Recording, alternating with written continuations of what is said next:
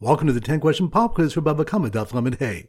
Number 1. Which daf do you learn that if one entered a carpenter shop with reshus and is killed by a flying wood chip, the carpenter is patur from galus because it's a case of shogeg carved lamezi? That's on daf. Lamed Beis. Good. Number 2. Which daf do you learn that Rabbi Bava says, Kol makalkin b'torin chutz mechovel umavir.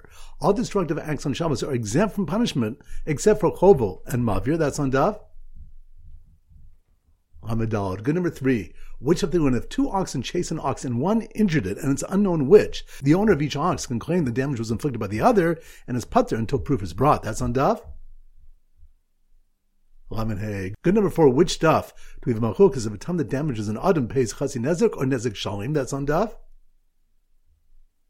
Lamed Gimel. Good. Number 5. Which daf do we have if one claimed wheat from someone and the other person admitted owing him barley, he's patur from paying even barley? That's on daf. Lamed Hey. Good. Number 6. Which daf do we have if a person who stumbled and didn't warn the person behind him is liable for damages? That's on daf. Lamed Aleph. Good. Number 7. Which of the one a mazik is responsible for depreciation where the deterioration was a result of the original blow, such as the horn buried in the nizak's ox? That's on daf.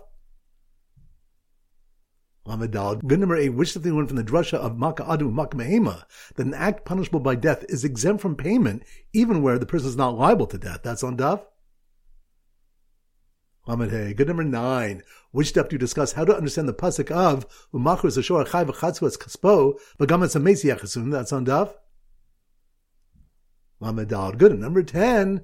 Which of the one if one puts straw or cut straw in reshus of rubbing to become fertilizer and someone is damaged, the owner must pay for the damages? That's on daf.